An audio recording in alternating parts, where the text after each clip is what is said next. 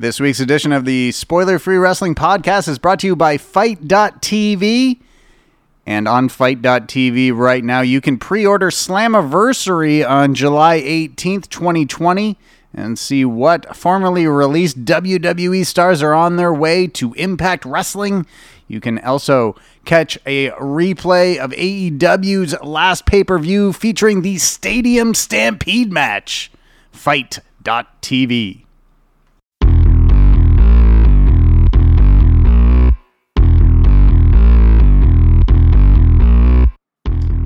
Welcome back to Spoiler-Free Wrestling, the podcast edition. We're going to run down all the news making headlines in the world of pro wrestling this week, and there is no bigger story than a giant shakeup atop WWE's creative team. Paul Heyman is out.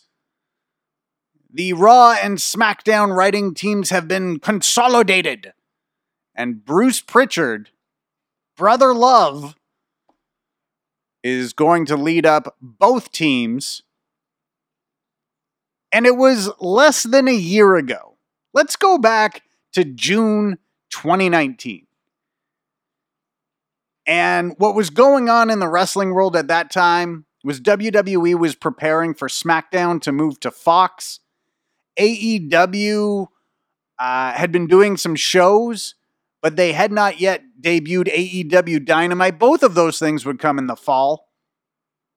And so WWE, perhaps responding to falling ratings, just wanting to create a big buzz as they moved SmackDown to Fox, they announced that, well, they'd created these roles: the executive director of Raw and the executive director of SmackDown. And they announced that Paul Heyman would be the executive director of Raw and Eric Bischoff would be the executive director of SmackDown.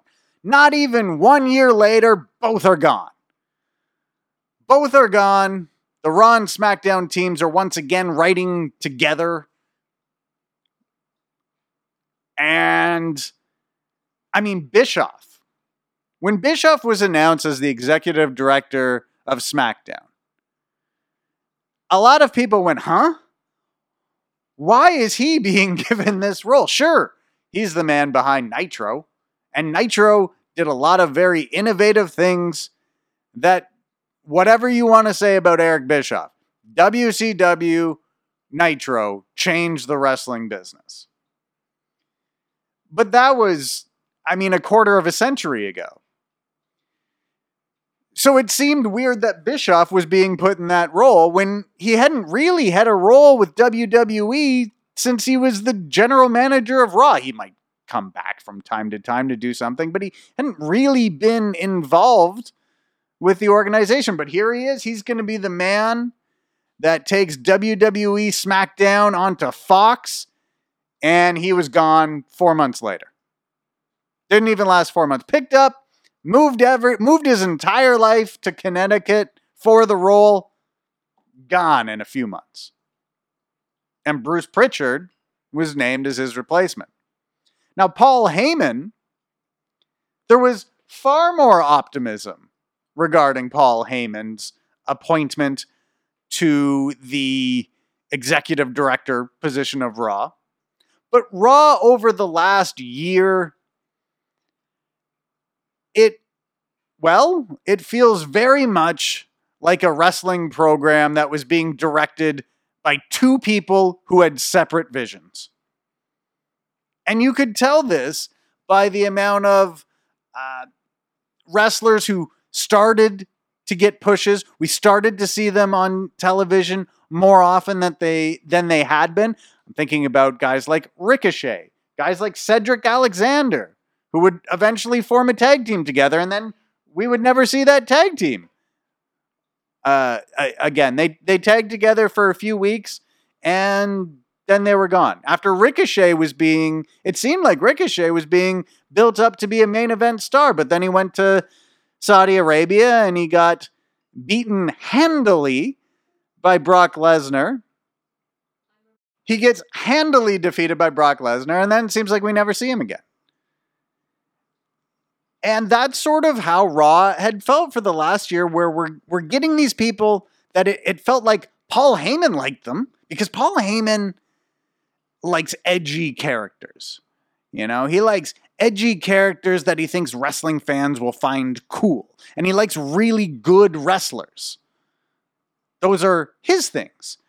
But Vince McMahon, he likes big wrestlers and larger than life characters. So there's a significant difference between how Paul Heyman books a wrestling show and how Vince McMahon books a wrestling show. Now, Bruce Pritchard over on SmackDown has really ever I never really felt Bischoff's fingerprints on SmackDown. It always seemed like a Vince McMahon show. But SmackDown is very much a Vince McMahon show. So SmackDown's all about larger than life characters. If you look at you've got Braun Strowman. I mean, he's the biggest guy on the roster. He's the champion. King Corbin, big guy, larger than life gimmick, and he's a major focal point of the show. That's what SmackDown is. Raw was like Paul Heyman trying to get his style of wrestling show past Vince McMahon. It's almost like you could hear the conversations between Paul Heyman and Vince McMahon. Paul Heyman wanting a guy like Ricochet to be in that top spot, but Ricochet doesn't really fit what Vince McMahon would put in that top spot. And so it seemed like Raw was inconsistent or constantly in a state of flux. And you could tell that there were people butting heads atop the creative process of Raw. And so now that conflict is gone. Paul Heyman removed from the WWE creative team. In the statement that WWE released, they said he's going to stay on, in an on-air role. He's going to be Brock Lesnar's mouthpiece. There's no signs that he's going to manage anybody else. And now what we're going to get is a Vince McMahon show on both Raw and SmackDown. And so that's going to be good for some wrestlers and bad for other wrestlers. Obviously, it's going to be bad for the wrestlers that Paul Heyman had been pushing for. But we're going to see a lot of changes on Raw. I think Raw is going to be an entirely different show now, because Paul Heyman's fingerprints aren't going to be on it. And it's interesting because we're in this period where there's so much wrestling to watch that you can really start to find trends of the bookers. You can figure out what are the kinds of things that they like to do. So we've talked about what Vince McMahon likes. He likes physically big wrestlers and larger than life characters. That's his thing. In a pinch, he'll always go back to what gave him success in the 80s. Hulk Hogan, a big muscular baby face who beats all the cheating bad guys, and there's lots of colorful characters. That's what he will revert back to in a pinch. Now take Triple H. Triple H running NXT, you can see what his tendencies are in his booking, and his tendencies are very much based in like old school NWA from the 80s. If Triple H's default booking setting is to have a bad guy champion who's got a stable around him. I mean, just look, like in NXT, Adam Cole has got the Undisputed Era around him, and he's the NXT champion. In NXT UK, Walter is the United Kingdom champion. He has Imperium around him. In a pinch, Triple H goes back to the Four Horsemen. That's where his influence is strongest. Then, we discussed Paul Heyman's booking. There's a lot of edgy characters, and wrestlers that he thinks fans will find cool. Another one that he pushed that now we never see her is Liv Morgan. Where the heck is Liv Morgan? Liv Morgan looked like she was getting the push, and now she's gone. Just like Ricochet and Cedric Alexander. Where's Shayna Baszler? Shayna Baszler hasn't been on. She wasn't on last week's Raw. Who knows where Shayna Baszler is? And other booking things like Impact Wrestling. They have a very easy to identify booking strategy. They like comedy. There's a lot of comedy in Impact Wrestling, but not like the silly comedy that we may have gotten used to, or WWE fans may have gotten used to. Like, their comedy actually makes you laugh, which is good. They'll also do the Undead Realm stuff, so they're very into cinematic matches. Even before live fans were gone, Impact Wrestling, always big on cinematic matches. And Impact will also, over the last couple of years, they will try to do things that create a bit of a buzz, right? So whether it's Tessa Blanchard as world champion, or it's teasing that all these released WWE stars are going to be at Slammiversary on July 18th. That's Impact strategy. You look at MLW. MLW likes lots of factions. There's a heavy lucha influence. Well, they, obviously they do shows in Mexico. They also bring in wrestlers from Japan. They really tout like this hybrid style. I mean, the show's called Fusion, a mesh of all these styles. That's sort of MLW's booking strategy. And then Ring of Honor is just pro wrestling with all the bells and whistles stripped away from it. It's just, here's pro wrestling at its in its most raw form, so to speak. And Paul Heyman's style of booking is now out. And we're going to get Vince McMahon style shows on Raw and SmackDown. Or so it seems. So one could be led to believe. And there's another point I wanted to make about this 1-year experiment WWE did with Paul Heyman and Eric Bischoff. Or in the case of Eric Bischoff, it was really like a 4-month experiment. But there was a lot of people talking at the time like, whoa, wow, this is a big shot at Triple H. Why was Triple H not given Raw? Why was Triple H not given SmackDown? There's a real easy answer to that. Triple H is married to Vince McMahon's daughter. And the roles given to Paul Heyman and Eric Bischoff, those are roles where you could fire the people. Vince McMahon can't fire Triple H. So NXT is a little bit, it's easier for, I don't want to say failure, but non-success. It's a little easier for non-success to be hidden in NXT. And really, when you look at NXT, they are losing the Wednesday Night War. I think they've only actually won once. It was actually pretty close this week, but I think they've only won the Wednesday Night War once.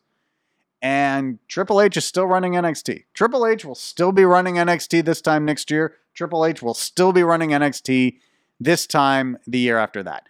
That's why Triple H was moved to Raw or SmackDown, because those are like coaching or managing positions in sports. The owner can fire the person at any time. He fired Eric Bischoff 4 months in, and he fired Paul Heyman before the year was out.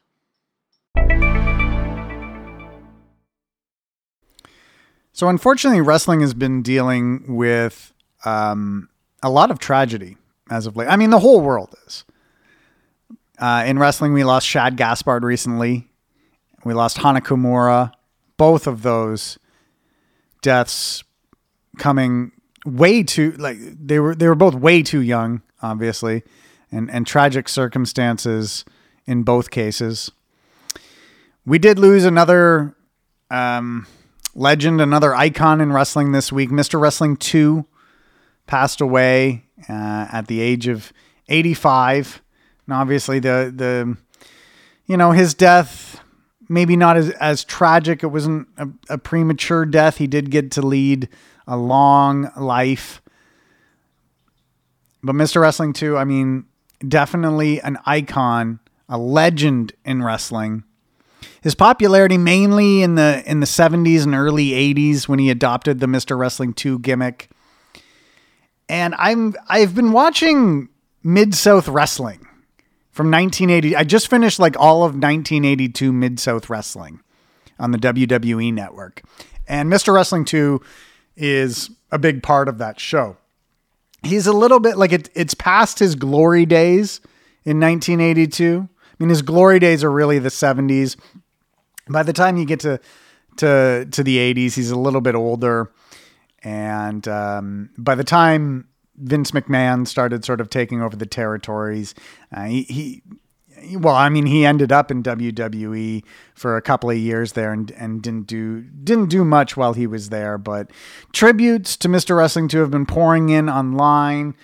Jerry Lawler wrote something nice. The NWA wrote something nice. But I really got to see Mr. Wrestling 2 for the first, like to follow a period in his career for the first time, watching Mid-South Wrestling from 1982. And you really see how popular the guy was, how much the fans responded to what he was doing. And when you think of a masked wrestling icon, I mean, he's got to be one of, if not the first image that pops into your mind.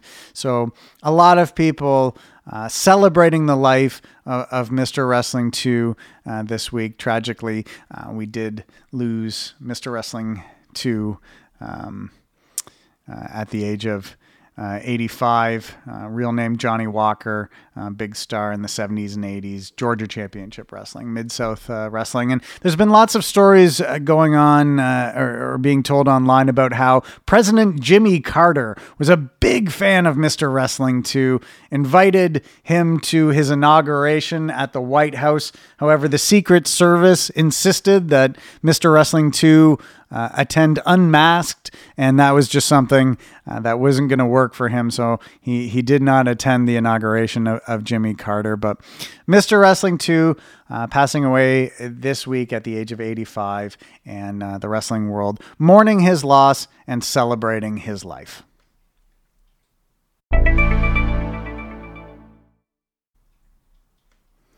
So very big news announced this week. New Japan Pro Wrestling is returning to throwing live events. They haven't thrown a live event since February. So 4 months. It's going to be 4 months, a little under 4 months that New Japan Pro Wrestling went without any live gate. And live attendance and live shows are a bigger part of New Japan Pro Wrestling's business model than some companies that you see in North America. And during this time, they didn't release a single wrestler, not one from their roster. Everybody kept their jobs. And other companies have done that. Like AEW didn't release anybody, but AEW has been making money this entire time. They aren't getting live gates, but they did a pay-per-view, which brought in over 100,000 purchases for a $60 pay-per-view. That's some money right there that they brought in. And they're making money from their TV deal with TNT and TSN in Canada and Fight.tv internationally and the other channels that they're on. And not that New Japan Pro Wrestling, I mean, they have TV deals, but a larger percentage of their revenue is believed to come from live events than it is for other companies. But despite going 4 months with no live events, not a single wrestler was let go. And that's great for wrestling. Because one thing about wrestling is the more jobs there are for wrestling, the better it is for wrestling. Because more people will go into wrestling if it's secure employment, if you can make more money. And then the talent pool is larger. And just better wrestling comes out of that. So that's good that New Japan Pro Wrestling did that. Now on Tuesday this week, they announced that they're returning to live events and they are returning with the New Japan Cup 2020.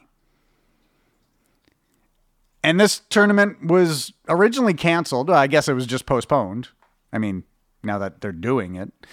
But this annually held every year in March. Little bit of a change this year. They're going to a 32-man format over a 16-wrestler format.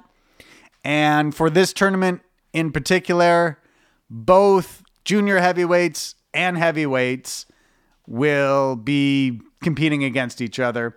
The winner will take on Tetsuya Naito for both the IWGP Heavyweight Championship and the IWGP Intercontinental Championship at Dominion, which will be held in July and they're going to run it at 33% capacity. So fans will be in there. They're expecting about 4,000 fans.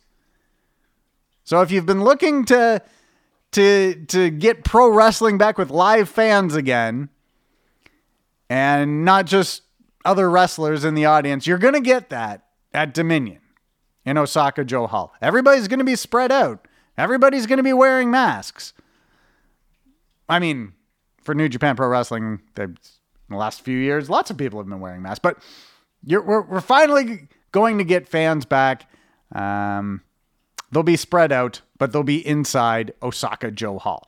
So, New Japan Pro Wrestling back at it starting Monday, June 15th. They've got sort of a mystery show. No matches announced for it. It's called Together Project Special. Which it sounds nice, doesn't it? It sounds like we're all a part of this show. We're all working on it together, and it's going to be special. There's going to be no spectators for that. But then on Tuesday and Wednesday of this week, we get the first matches in the New Japan Cup. So let's just preview the matches that we're going to get Tuesday and Wednesday of this week. Next week, we'll look at the other matches as well. All right, so on Tuesday, these are the matches. We got Togi Makabe versus Yota Tsuji. Yota Tsuji. Then we got Tomohiro Ishii versus El Desperado, Toru Yano versus Jado, and Tomoaki Hanma versus Hiramu Takahashi. And Hanma versus Takahashi should be a good match. I would imagine that that's going to close the show. But 32-man tournament, the opening round matches, there's going to be a lot of matches here where you sort of know who's going to win.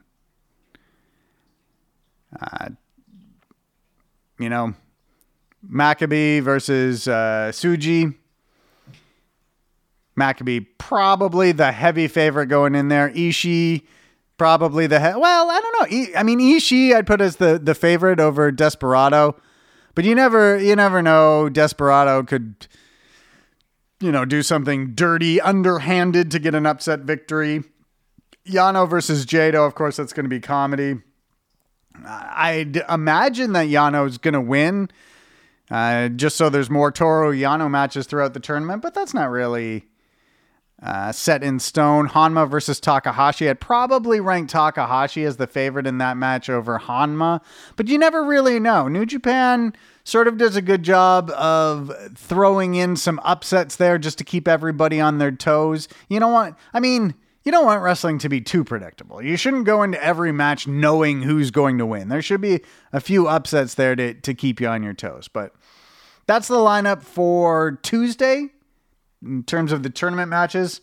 I don't know if they're going to have a lot of the preliminary tag team matches that they do on shows with spectators. They might just do the tournament matches because, again, no live crowd.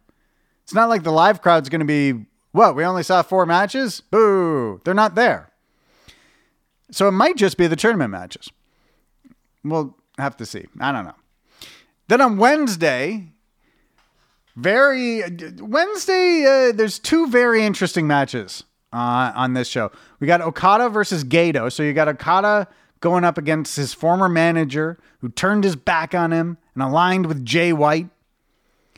I would imagine Gedo and his Bullet Club cronies are going to try something underhanded here to give Gedo a shot against Okada. Then we got Yuji Nagata versus Minoru Suzuki. That will be a lot of fun. It's been months since anybody's seen Minoru Suzuki, and you might wonder if Minoru Suzuki has something devious planned for Yuji Nagata. He always has something devious planned, but maybe something particularly devious due to the long time off he's had between matches. Umura versus Kanemaru and Gabriel Kidd versus Taiji Ishimori are the other 2 matches. So that's Tuesday and Wednesday's lineup for the New Japan Cup. And so in terms of this tournament, a lot of wrestlers from North America, from Europe, from Australia or New Zealand, They're not involved in the tournament this year due to travel restrictions, due to sort of the late notice of this tournament starting up again. So you've got guys that, Bad Luck Fale is not in there. Jay White's not in there. Zack Sabre Jr. is. Will Ospreay is not. So when you look at the brackets here, which is up on your screen if you're listening and watching the video version, anytime Okada is in a tournament, I always figure Okada's the favorite. In terms of like storyline, who's the best wrestler, like who's the best at winning wrestling matches, there's no question about it in New Japan Pro Wrestling. Kazuchika Okada is the best at winning wrestling matches in New Japan Pro Wrestling. I mean, obviously Naito beat him, but it still feels like, okay, Naito can beat Okada, but if they were to wrestle 10 times, Okada would beat Naito more than Naito beats Okada. But maybe that's changing. So I feel like Okada is... Well, yes, I definitely feel like Okada's the favorite. That doesn't necessarily mean that he's going to win. But I would rank him as the favorite. So he's on the left side of the brackets, which is where Tuesday and Wednesday's matches all take place. And if you look at the others on the left side of the brackets who could possibly win the tournament, maybe Minoru Suzuki, seems unlikely. Maybe Hiromu Takahashi. You could finally do Takahashi versus Naito. That's a possibility. But it seems like coming outside of the left side of the brackets, Okada making it to the finals seems like the most likely occurrence. But again, this is New Japan Pro Wrestling. They'll keep you on your toes. Not everything you expect to happen is going to happen. Then on the right side of the brackets, Hiroshi Tanahashi. I mean, anytime he's in anything, he's got to be considered a heavy favorite.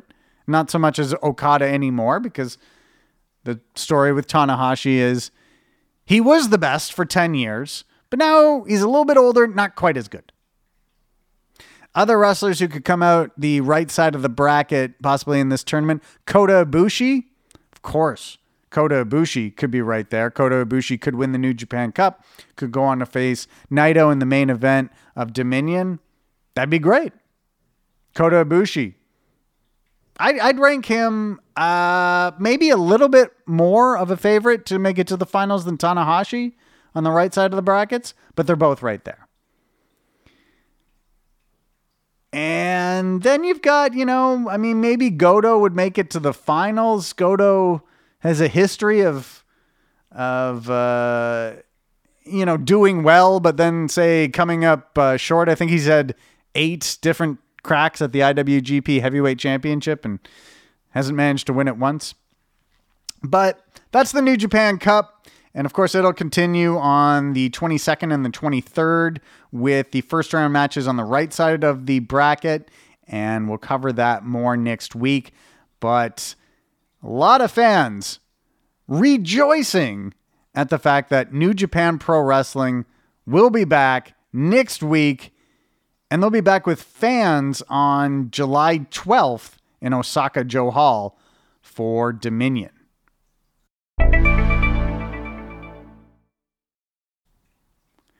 All right, WWE presents Backlash tomorrow night from the WWE Performance Center in Orlando. And we are in the empty arena era for pro wrestling. But it doesn't feel like this is going to be a similar show to, say, WrestleMania. I don't know if it doesn't feel like we're going to get any real cinematic matches like the Boneyard match or the Firefly Funhouse. Everything is just a straight up match. In fact, one match is being billed as the greatest wrestling match ever.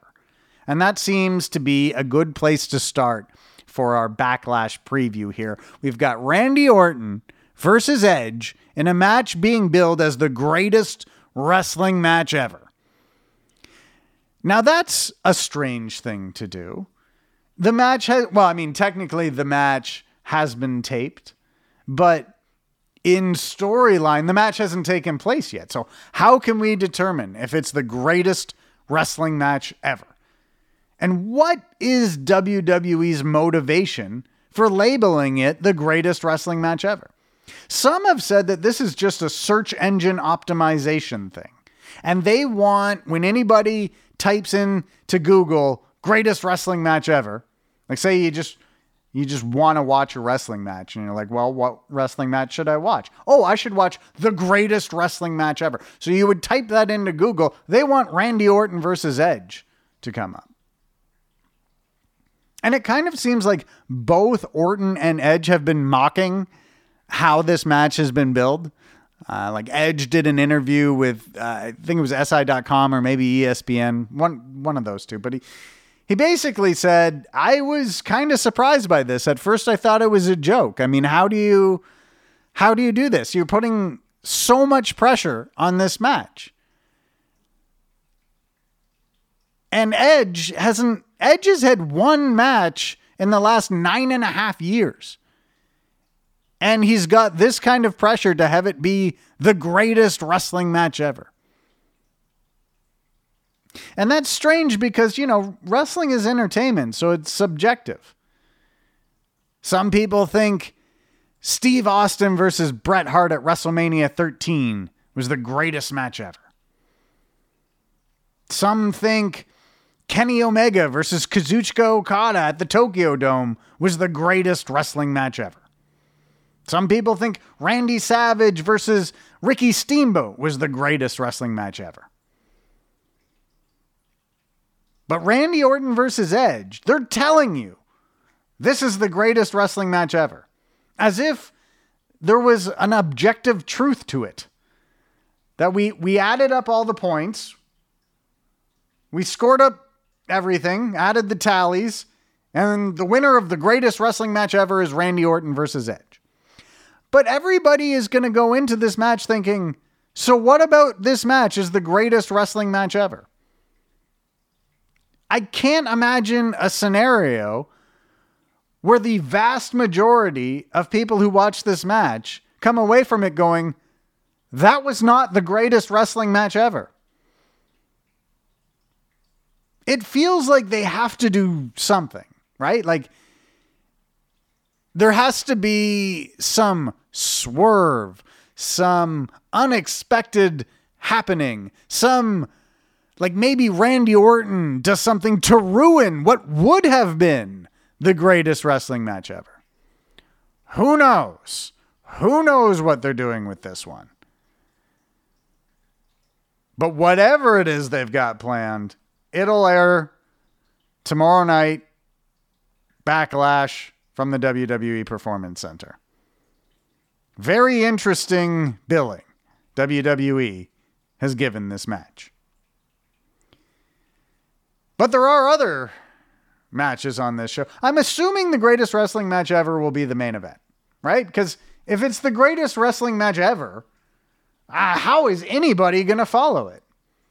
And that would be really surprising to me if the greatest wrestling match ever is third on the show. It's like, well, I mean, that seems like you'd want to put it on last as the big main event. I mean, how often do you get to broadcast the greatest wrestling match ever? I guess we'll have to see. There's also one of the most bizarre Universal Championship matches ever booked on the show. In a 2-on-1 handicap, Braun Strowman will be defending the championship against The Miz and John Morrison. Now, I'm assuming the rules to this are a little similar as to when Braun Strowman defended the Intercontinental Championship against Sami Zayn's Artist Collective, with Sami Zayn, Shinsuke Nakamura, and Cesaro, and somehow Sami Zayn walked away with the Intercontinental Championship. So I guess they're thinking, well, fans remember Strowman lost the last championship Strowman had. He lost in a handicap match. So let's put him in another handicap match. And some people will think he's going to lose the title. And maybe he will. But it seems like Strowman just got this championship at WrestleMania. Maybe he has what it takes to thwart The Miz and John Morrison. And they did something on SmackDown recently where Miz and Morrison were sort of the guys from Pranked, it looked like, or some like hidden camera prank show, and they tried to drop green slime on Braun Strowman. This is all very WWE Vince McMahon stuff. Like, this is the stuff that you would get on Bruce Pritchard's SmackDown that you would never get on Paul Heyman's Raw. But now there is no Paul Heyman's Raw. It's all Bruce Pritchard and Vince McMahon. So this kind of stuff could start happening on Raw again real soon. But that's the Universal Championship match, Braun Strowman versus The Miz and John Morrison. We also got a WWE Championship match as Drew McIntyre will defend against Bobby Lashley. Lashley likely will have MVP in his corner. And you wonder if Lana is still going to be involved here with Bobby Lashley. I mean, everything in Raw now is up in the air. You don't know what's going to happen. You assume that Vince McMahon and the other writers are on board with Drew McIntyre, because rarely does somebody win the Royal Rumble and then beat the champion at WrestleMania without having been anointed by Vince McMahon to some degree. And of course, Vince McMahon early in Drew McIntyre's career labeled him as a future world champion. Then he fired him, then he brought him back, and now he is world champion. So he's been right and wrong about Drew McIntyre in the past. But Bobby Lashley has this sort of subplot line where MVP is now his manager, and this is infuriating Lana because they like to show Lana angry on WWE Raw. We also got a Raw Women's Championship match. Asuka will defend against Nia Jax. This is interesting. So Asuka, who just won the championship at Money in the Bank, she's now taking on Nia Jax, who just returned after a nearly year-long absence. She was gone from just after WrestleMania and then returned just after WrestleMania this year. So Nia Jax versus Asuka. And of course, Nia Jax has sort of been the subject of some criticism online regarding tree slam that she sort of missed and threw Kairi Sane onto her tailbone and onto the second turnbuckle instead of the top turnbuckle.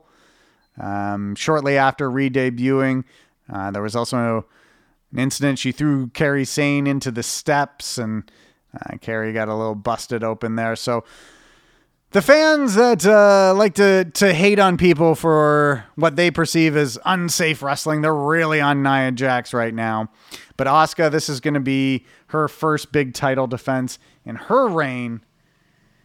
And again, this is happening on Raw. So if you're a fan of Asuka, you hope that Vince McMahon is also a fan of Asuka, and that her ascension to the championship position on Raw wasn't a case of Paul Heyman pushing for her, but rather a case of the whole writing team being behind her. And we really don't know. We won't find out for a few weeks or even a month or two who are going to be the new favorites on Raw, if Asuka is still going to be in that category. On the same line of thinking, we've got a United States Championship match booked for Backlash between Apollo Crews and Andrade. And Apollo Crews is somebody who did a whole lot of nothing for a long time and is now getting this push to the United States Championship. Is he going to remain in that position, or is he going to fall back as to somebody just forgotten about? Andrade, I mean, he seems like kind of a no-brainer to be given a bigger role, but it always seems like he comes close to getting that bigger role, but then is sort of knocked down a peg. And this little mini stable that he's had with Zelina Vega and Angel Garza and briefly Austin Theory, they seem to lose all the time. And I think that sort of hurt them as a stable, as their win-loss record on Raw is not strong. But it's possible Andrade could get his United States Championship title back at Backlash. It's also possible that Apollo Crews retains the title and continues to move up the card. Again, we don't know. We'll see. But this should be a good match. Apollo Crews, he can do a lot of fun stuff. And Andrade, he's a good wrestler. I don't know if Andrade is capable of having the greatest wrestling match ever. I don't know that Randy Orton or Edge is, for that matter. But still, very good wrestler. We also have the WWE Women's Tag Team Championships. They'll be on the line at Backlash. Bayley and Sasha Banks recently won those titles on SmackDown from Bliss Cross, Alexa Bliss and Nikki Cross. And they will take on Bliss Cross and the Iconics, Peyton Royce and Billie Kay at Backlash. And then the winner of that match is going to go to NXT on Wednesday and take on Shotzi Blackheart and Tegan Nox, two very up-and-coming stars of the NXT women's division. So we'll see where they go with the tag team division in the future. I mean, again, the tag team division, women's tag team division, just kind of floats around from the three brands. And it feels like we don't have a lot of established tag teams, established women's tag teams. The Iconics are an established tag team. Bayley and Sasha Banks are an established tag team. And now Bliss Cross is an established tag team as well. What other ones are there? It seemed like we'd been getting Aaliyah and Vanessa Bourne on NXT. We might still get that. Maybe they'll be part of the Robert Stone brand or something like that. But Paige was on WWE Backstage this week, and she sort of echoed this sentiment as well. We're not really building new teams. Occasionally, two women will be put together. But in terms of building a tag team division, there's not a lot of set teams. But the three set teams that they do have, they're going to be in this match here. And then finally, one other match that'll take place at Backlash, Jeff Hardy versus Sheamus. And the storyline here is, you know, they're really making a point to bring out Jeff Hardy's history with DUIs and drug and alcohol abuse. And the storyline is, well, it's believed that Sheamus ran over Jeff Hardy and Elias and took them out of the Intercontinental Championship tournament. Sheamus denies it.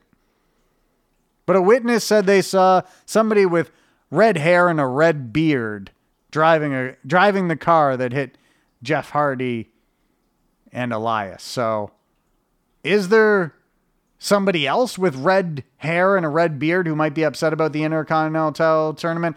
Was it Sheamus and he's just lying? I don't know. We'll find out.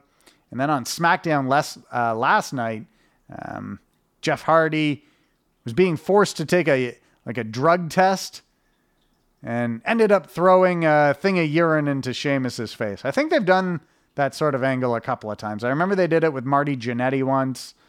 I think they did it with some others as well. But that's Backlash. So we got 7 matches on the show. I don't think any of them are really going to be a quote-unquote cinematic match. Looks like this is just a straight wrestling card.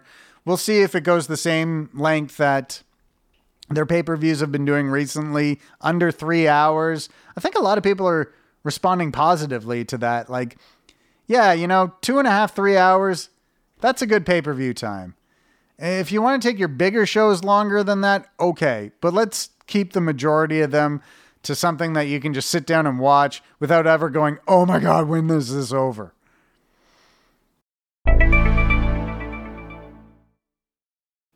So just before we go for this week, I want to talk a little bit about last weekend's pay-per-view, NXT TakeOver in your house.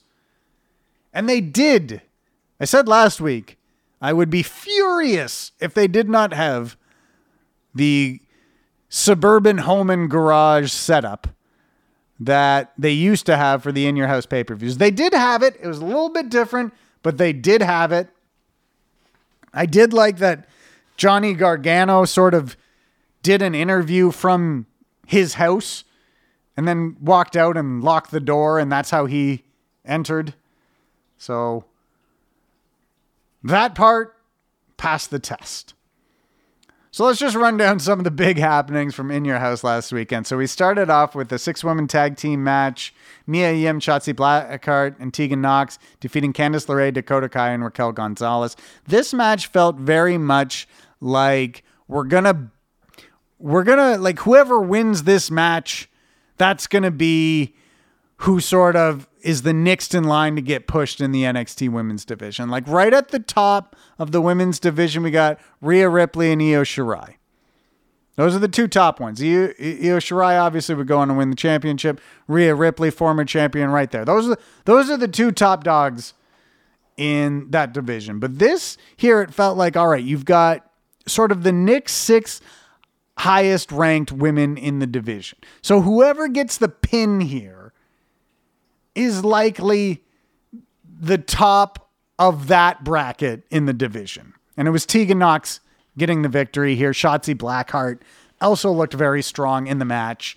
And now, of course, Blackheart and Tegan Nox are going to team together against the women's tag team champions this coming Wednesday on NXT. So it feels like with all the vignettes that Shotzi Blackheart is getting, that she's someone that could be moving up the rankings soon. Tegan Nox is someone who's been highly touted for a long time. Injuries have hampered her move up the card. But getting the pin here in the 6-woman tag to kick off In Your House and getting the title shot this week, I think that sends the message to fans that Tegan Nox and Shotzi Blackheart are about to really break out in this division. That's what I feel this match communicated to fans. Then next up, we had Finn Balor defeating Damian Priest. And the story of this match was Damian Priest was dominating Finn Balor. I mean, Balor would come back, Priest would cut him off, and Damian Priest was just too big, too powerful. But then he was going to give the razor's edge to Balor from the ring down to the floor onto the steel steps. And during this match, they had really played up how influential Scott Hall has been on Damian Priest's career. Leading to that sort of him attempting to do the razor's edge. Balor escapes from it, knocks Priest onto the steps himself, gets Priest back in the ring, gives him the double foot stomp a couple of times, and pins him. So the story of the match is Finn Balor won, but Damian Priest is really good still. And then Damian Priest sort of cut a promo on NXT saying he may have lost. I can't remember what he said. He may have lost, but he basically communicated to fans, I may have lost, but I'm really good. And Finn Balor, he defeated Cameron Grimes on NXT this week and then said he wants a shot at Keith Lee. So Finn Balor and Keith Lee is going to be in the next NXT North American Championship match. But we did have an NXT North American Championship match between Keith Lee and Johnny Gargano at In Your House. And the story of this match here was Keith Lee was going in with 2 injuries. He'd been poked in the eye by Johnny Gargano's keys on NXT, and he also had an injured hand. And that's all Johnny Gargano did throughout this entire match, was try to work on Keith Lee's injured hand and poke him in the eye with his keys again. And it was all about Keith Lee overcoming this adversity to still be the dominant wrestler, to still pick up the victory over Johnny Gargano. So he gets the big title defense here, even though... So the idea here was, even though Keith Lee is so much bigger than Johnny Gargano, his hand and eye injury gave Johnny Gargano the advantage over the bigger opponent. So Keith Lee had this adversity to overcome and win the match. And he did that. Now on NXT, there was a mixed gender tag match. Gargano wins with a cheap little roll up. And so he sort of comes away from the rivalry with the last laugh. But obviously the big match is the North American title match. Keith Lee wins that. Johnny Gargano saves a little face on NXT. And now we move into Keith Lee versus Finn Balor. Then we go to the NXT Championship match, the backlot brawl between Adam Cole and Velveteen Dream. And to me, obviously, again, wrestling is entertainment. So if you like this match, that's awesome. And I'm not saying I didn't like this match, but it wasn't what I expected. Because coming into this, there's been so much made of cinematic matches. And when you think of a backlot brawl, you think of Goldust versus Roddy Piper. And that is one of the most iconic matches in WrestleMania history. And if you're thinking of matches filmed like a movie, that's the first one I can think of. Like in my history of watching wrestling. There's been empty arena matches and stuff like that, you know, before the Backlot Brawl. But the Backlot Brawl to me is one of, if not the most iconic, quote unquote, cinematic matches of all time. And so if you're going to have a match be called the Backlot Brawl, there was no references to Goldust or Piper. There was no references to that match. Like, it felt like to me, they would do like, remember in the Backlot Brawl from WrestleMania, they did the Bronco chase, you know, and Goldust was driving a gold Cadillac and things like that. And maybe they didn't want Goldust references because now you can see Goldust, Dustin Rhodes, on AEW Dynamite every week. He's going to have a tag title match on this week's Dynamite. So maybe they didn't want that, but you could have still had the Roddy Piper references.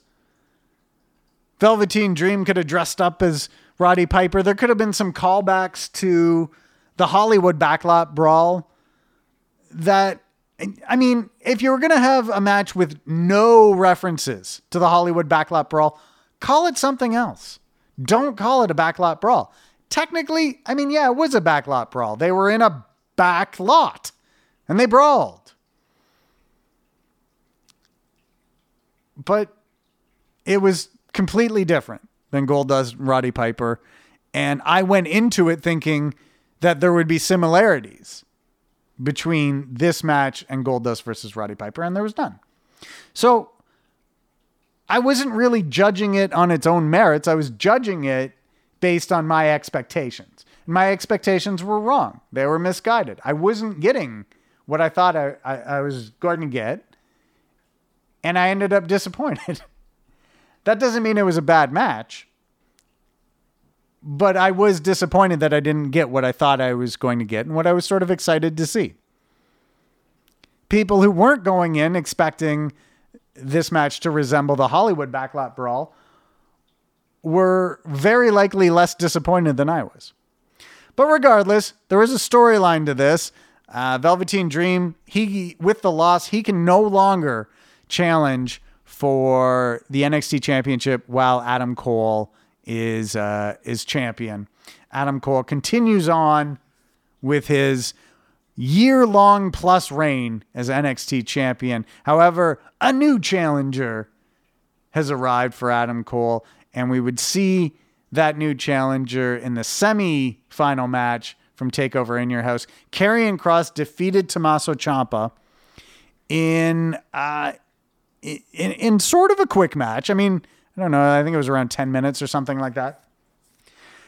But the match was basically Karrion Kross is dominating. Ciampa is overcoming adversity to make comebacks. But just as he does so, Kross locks him into the straitjacket choke and Ciampa goes out. Doesn't submit. Ciampa goes out.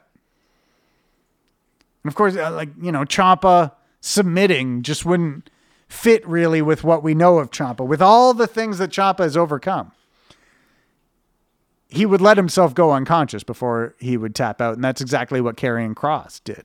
And so Karrion Kross looking dominant over a former NXT champion, that right away sends the message to fans, this guy's a real threat for the NXT championship. And now he's moving into a feud with Adam Cole. So he just beat a huge babyface in Tommaso Ciampa. And now he's moving on to like the biggest heel in NXT. So I also think they're doing this weird gray area with Kross where he's neither a good guy or a bad guy. He's just a dominant monster guy.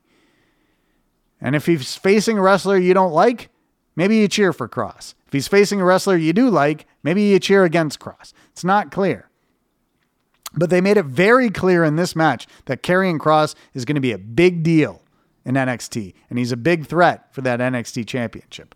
And then so after Adam Cole beat Dexter Lumis on NXT this week, Scarlett Bordeaux comes out with an hourglass, flips it over, and that sends the message to Adam Cole and NXT fans that Cole's time is running up And when it's up, he's going to have to face Karrion Kross. And you wonder, could Karrion Kross defeat Adam Cole and take the title just like that in what might be just his second non-squash match in the promotion? It's possible. It's possible they just decide, you know what? We're going all the way with this guy. Maybe Triple H is thinking, I don't know how long I'm going to have Karrion Kross for before Vince McMahon goes, I want that guy on Raw or SmackDown. And so he's like, I got to get him in the main event picture right away. Because I can't afford to lose another, I just lost Matt Riddle. Please don't take Karrion Kross away from me already. But Karrion Kross is a guy who I'm sure when Vince McMahon does select him for Raw or SmackDown, he looks like a guy that Vince McMahon would be very interested in pushing to the top of the card. So big things coming for the former Killer Kross. And it really started with this victory here over Tommaso Ciampa. Then finally, the NXT Women's Championship match. We had a triple threat. And Io Shirai is the new NXT Women's Champion. She does a moonsault off the top onto Rhea Ripley while Charlotte Flair had her locked in the figure 4 or the figure 8. And so she pins Ripley. It looks like, for all intents and purposes, Charlotte Flair is not going to be around in NXT anymore. Looked like maybe her role was just to be there for a couple of months. Charlotte Flair is, for whatever anybody wants to say about how much WWE pushes Charlotte Flair is an anointed one in WWE. She's going to be at the top of the women's divisions for as long as she's doing this. They have labeled her a main event star with no exceptions. And she sort of loses the title here without losing the title. She lost it in a triple threat match. Maybe she'll wrestle Rhea Ripley again. And Ripley might be able to defeat him. Or maybe she'll wrestle Io Shirai and Io Shirai will beat her. Maybe. If that does happen, I would expect it to happen on Raw or SmackDown more than... it's more likely to happen on Raw or SmackDown than it is on NXT. And that was NXT in your house. And it was a takeover without fans. But I think we got, we got some fun matches. And we got some new directions that the storylines are going. We got a new NXT Women's Champion, Io Shirai. We got a new main event program between Karrion Kross and Adam Cole. We've got, it looks like Finn Balor and Keith Lee are building to a program. And we got Shotzi Blackheart and Tegan Nox both kind of moving up the rankings there. So there was a lot coming out of NXT in your house. And that's going to do it for our show this week. That was the big stuff making news in the world of wrestling this week. Thanks again, everybody, for supporting this show. And don't forget to check out SpoilerFreeWrestling.com, SPFWrestling.com. We're on YouTube. Obviously, you found this podcast already. And we'll talk to you again next week.